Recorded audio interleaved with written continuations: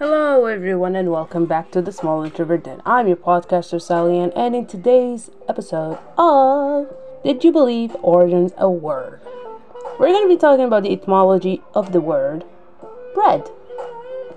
Now, the meaning of bread by definition is a piece of food that was made into a dough based from a grain. Now, here's to what's the etymology of the word. Bread etymology of the word. Bread is a brained grain from the verb bray or pound.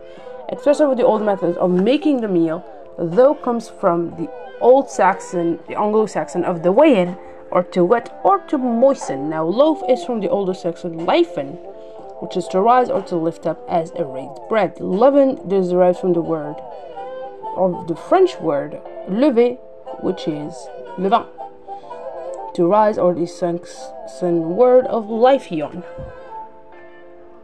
Now, the origin of the word is also from the Proto-Germanic word broa, which means to break, or more specifically, not to break, but more specifically to have a piece of food as a carrier. So, this is all about it, and I'll see you all next time. Bye!